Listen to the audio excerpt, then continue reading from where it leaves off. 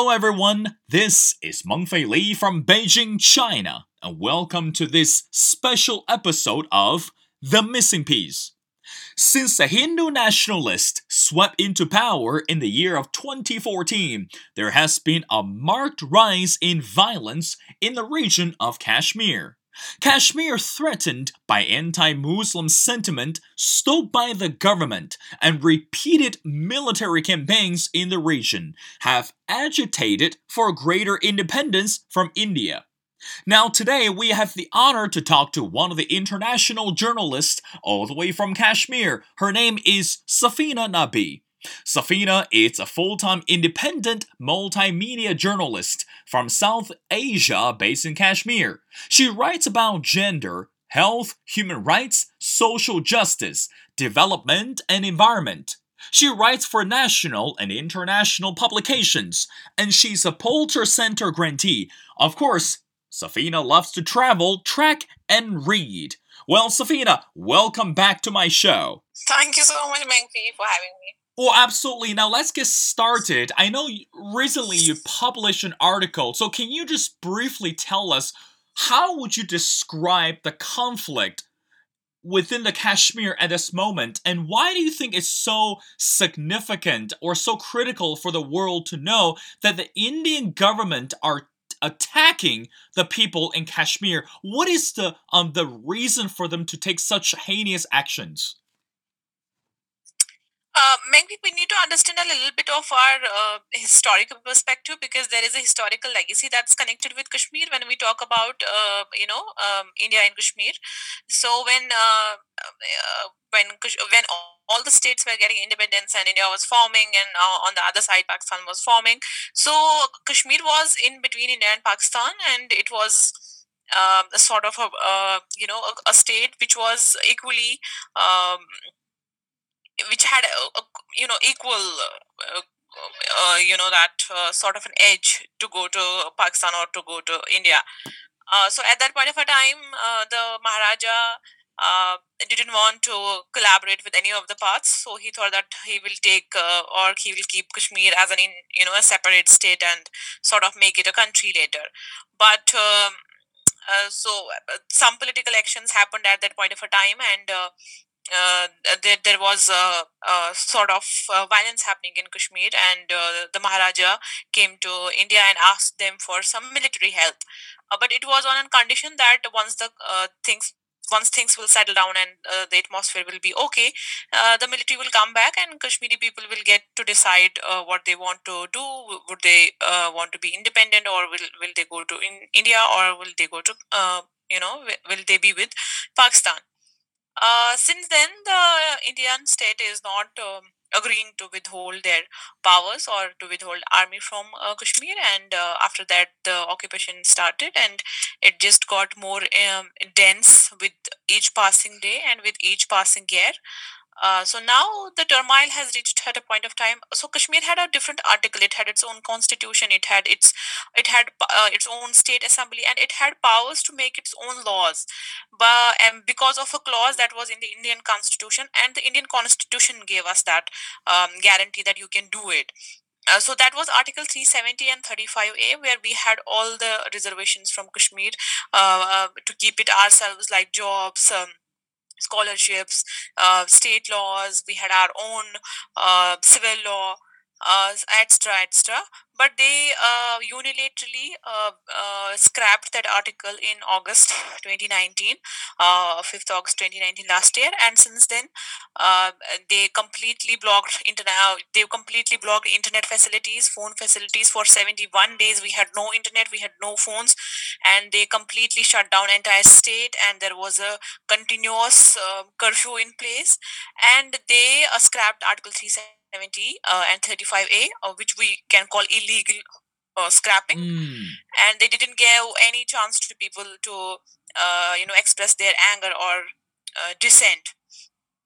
And after that, they completely took over the state, and they have criminalized dissent in a way. Whoever talks about rights of people of Kashmir, or whoever is trying to highlight the issue at different platforms or at different levels, they completely abandon that person or label him with different labels like anti-national and so on. And apart from that, they do charge them under different laws, which are draconian laws like UAPA, which is meant for those people who wage war against a state or a country. So Well, under such draconian laws, yeah. right. Well, Safina, I want to ask you. I know right now you're traveling on the road, and of course, I do really appreciate your time. But right now, I think that in terms of understanding the territory of Kashmir, now Indian government, it's pushing the envelope. It's actually doing more than just acquire the territory, because it seems like the conflict between the Indian government and Kashmir, it's more than just the territorial dispute. It seems like the Indian government, they're sending the messages to the people in Kashmir to say either, you know what, either you take it or you leave it. Is that the case how you describe it? Absolutely. The current government, which is a Hindu Rashtra-led party, and they completely are of the idea that they do not want a secular country. They just want a Hindu Rashtra, and that's what is their ideology that they preach through different organizations that they have, like RSS or any other organization. But apart from that, whenever in any case, if there was any party who was ruling the center, their only message for Kashmir is through any policy or through any development, they do not want to leave Kashmir. They just want land. They just don't want people, because if they want people, they would want that the state is not only land, but the people also live there, and we need to listen to them. We need to listen to their queries, their anger, their frustration, even if they are trying to voice their voices and are highlighting their dissent. So we should appreciate that and let them do that, in a civil manner. But they are hijacking that also, and in a way they are just sending across a message that we do not want the Kashmiri people, because the way they kill, they shoot, they use uh, you know they use ammunitions, like they use tear gases, they use pellet guns, which is completely unethical under international law, and Right. in a way under national law as well. But they're using that, and army has got special powers. If they kill anyone, they will not be charged. There are so many cases that are going in different courts, but until in past 3 decades or 4 decades, there is not even a single person that has been prosecuted in the civil court. So that also just Mm. sends us a message that they just do not want people of Kashmir. They just want that land, because there are so many resources, and because Kashmir is a majority Muslim population, Mm. Well, which also plays a very very huge important, yeah. Well, yeah, I mean, Safina, I want Yeah. to get to that part for a second, because in the recent article that when you sent to me, actually the Indian government used the tear gas and also used the militia, this ruthless way to deal with the people in Kashmir. And of course, based on your recent article that you documented that one young man that actually lost his life in this crossfire, and which was very devastating for the families. So, from your perspective, is this really the appropriate way, or is this really the military the most effective way for the Indian government to send a message to the people in Kashmir? And also, what is the reaction from the people in Kashmir to the Indian government? Why can't they protest against the behavior, or why can't they just to rebel against what the Indian government is doing to them at this moment? Maybe it's not that easy as we see it from the other way, or we see it from outside. It's very, very critical in that way. For example, there are 500 boys who were picked up when 370 was abrogated, and they were thrown into different jails throughout the country, throughout India. So even some of them are still in jails, and all the leadership, be it separatist leaders or be it those people who are in mainstream, who always preach the idea of India, who always wanted to merge with India, who propagated their idea in Kashmir, they are also under constant detention and threat. I mean, I do not see any political leader who is speaking loudly against BJP.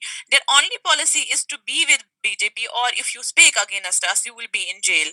And apart from that, for the local people, it is very, very difficult, to protest, because whoever protests, for example, there was this boy recently who was a college going student, and a very young chap who, later we came to know that it was a fake encounter. They picked him up from somewhere and killed him in a fake encounter, and they didn't even give the body of that boy to the parents. Now, when the parents are fighting against that, they should at least give them the dead body, and they are protesting against it, going to the court of law against it. The army booked the parents and the relatives also under draconian laws like UAP. I mean, it's very inhuman, isn't it? So if something like this is happening with the family who is completely devastated, their son, and they are fighting for his body, they have nothing that they can relate to now, because they even do not have his great soul and be at peace that at least we have some, we can pray for him. Even they have not left, nor the only case. There are hundreds such kind of fear among society. If the dissent will be criminalized, if the legalities in the law will be criminalized, if such laws that are meant for those people who are criminals will be slapped against those people who are activists and who are working on ground as ground workers, how do you think that the protest will happen, be it peaceful or violent? Any kind of protest will happen ever. So they have completely blocked that space of dissent. They do not allow people to do any kind of protest. Well, Safina, I want to get to another point very quickly. Is recently there has been so many articles discussing the conflict regarding the farmers in India clashed with the government of India. So, for a lot of us that we don't really understand what is the internal conflict or what really caused the problem, can you just quickly walk us through what was actually happened between the farmers in India with the Indian government, and how devastating or how much negative impact has the conflict created on the national policy?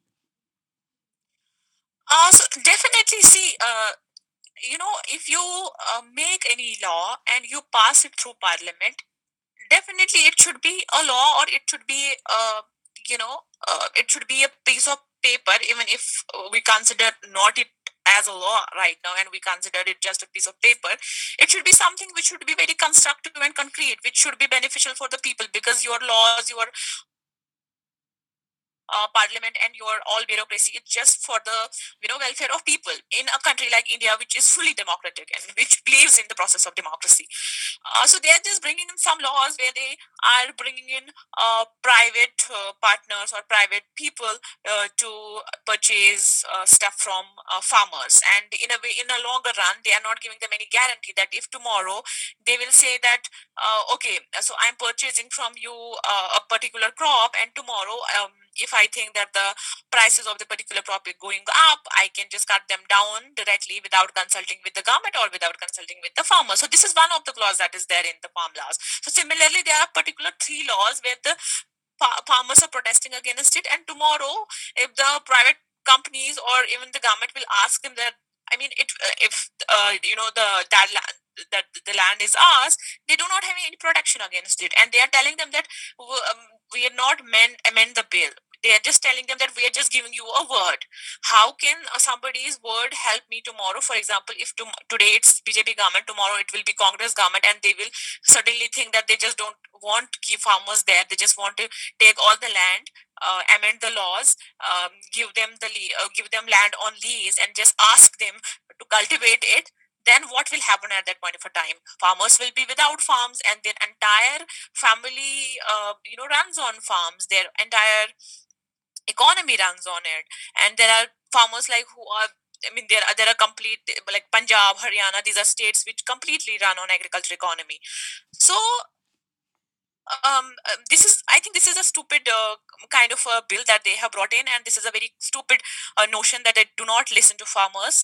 From past 2 months, more than 2 months, the farmers are on the roads and they're protesting, and they do not listen to them, even if I mean they have valid. I mean they just are making meetings with them, and even if they have legally and ideologically, logically, they have valid reasons and questions to question this bill, and uh, you know um, they have full right also to ask these questions to the government, and the government have all the reservations to give them full answers, because it's about them after all. But they are Mm. not interested in giving them proper answers, and they are not interested in letting them know, even if this bill is beneficial, how will it be beneficial for them. They are not able to manage that portion. So that's why Mm. there is this continuous conflict going on around that bill between farmers and the government of India right now. I see. Now, Safina, I have one more question before letting you go. Is let's talk about the role of Narendra Modi at this moment. And we are in the Hmm. year of 2021. Modi right now he's making greater efforts to picture himself as this leader who's continued to reign over the country of India. But here's my question: is as the world continues to battle against the COVID-19, and we know India is one of the countries that developing tremendously or fastly in terms of the vaccinations. So, Savina, from your perspective and also from your witness, I'm really on the ground.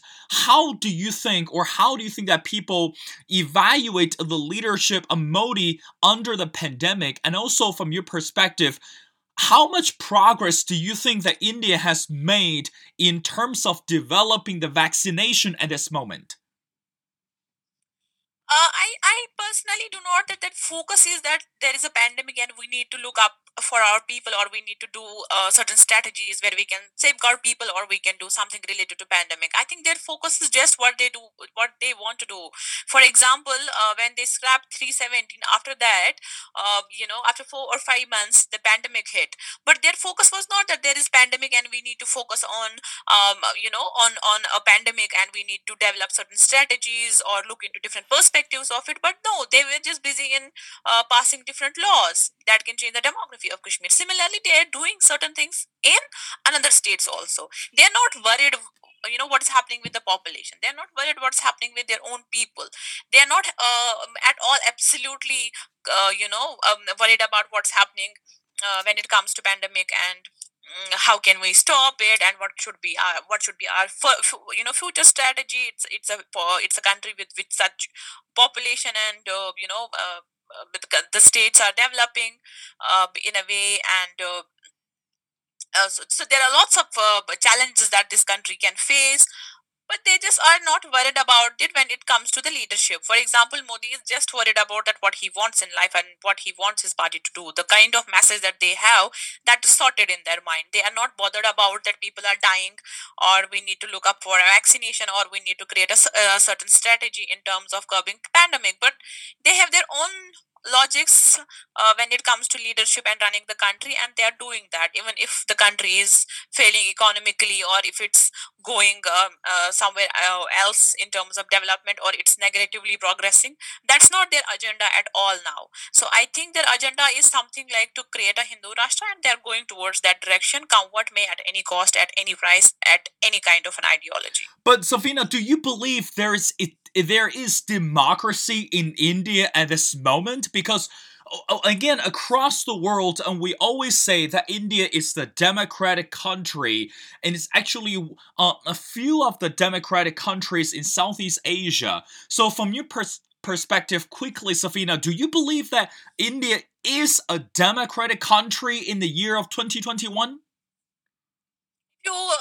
If you enter different institutions and you curb dissent, and you do not allow even scholars and students to have conversations about dissent, you curb everything that's allowed to do in a democracy. If you think Hmm. that is democracy, then I think that is democracy. But if you think, if the definition says that that is not, then it definitely is not. I personally believe that this has no longer remained a democracy now, because they are entering into each and every institution and curbing them under their own and ideology and changing its all narratives, and it's sort of going towards autocracy in a way. If it will not stop here, it will go towards autocracy definitely. Alright, well, Safina Nabi, it's a multimedia international journalist all the way from India. Thank you so much for being on my show, and also we do appreciate the uniqueness and also the amazing article that you contribute around the world. Thank you, Safina. It's always been a pleasure to talk to you. Thank you, Mankri, so much for taking out time and thinking about me again and again and giving me a chance to speak on your show. I really appreciate your time and contribution. Absolutely, we're always looking forward to hearing the latest updates from you from Kashmir and also India. Best luck to your travels. Thank you.